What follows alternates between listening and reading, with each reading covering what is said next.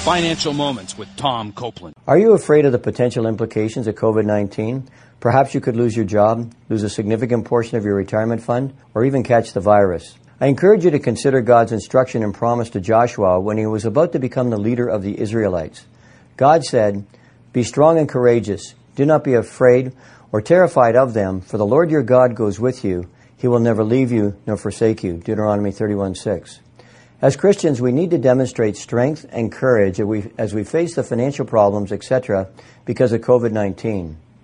The opposite to fear is faith. We need to have faith in God that He will meet our needs, Philippians 4:19, and protect us. Many people are fearful, but as Christians, we need to replace fear with faith and trust in God, who created everything in 6 days and who is in total control. Psalms 103:19 states, "The Lord has established His throne in the heavens. His sovereignty rules over all." To learn more, check out CopelandFinancialMinistries.org.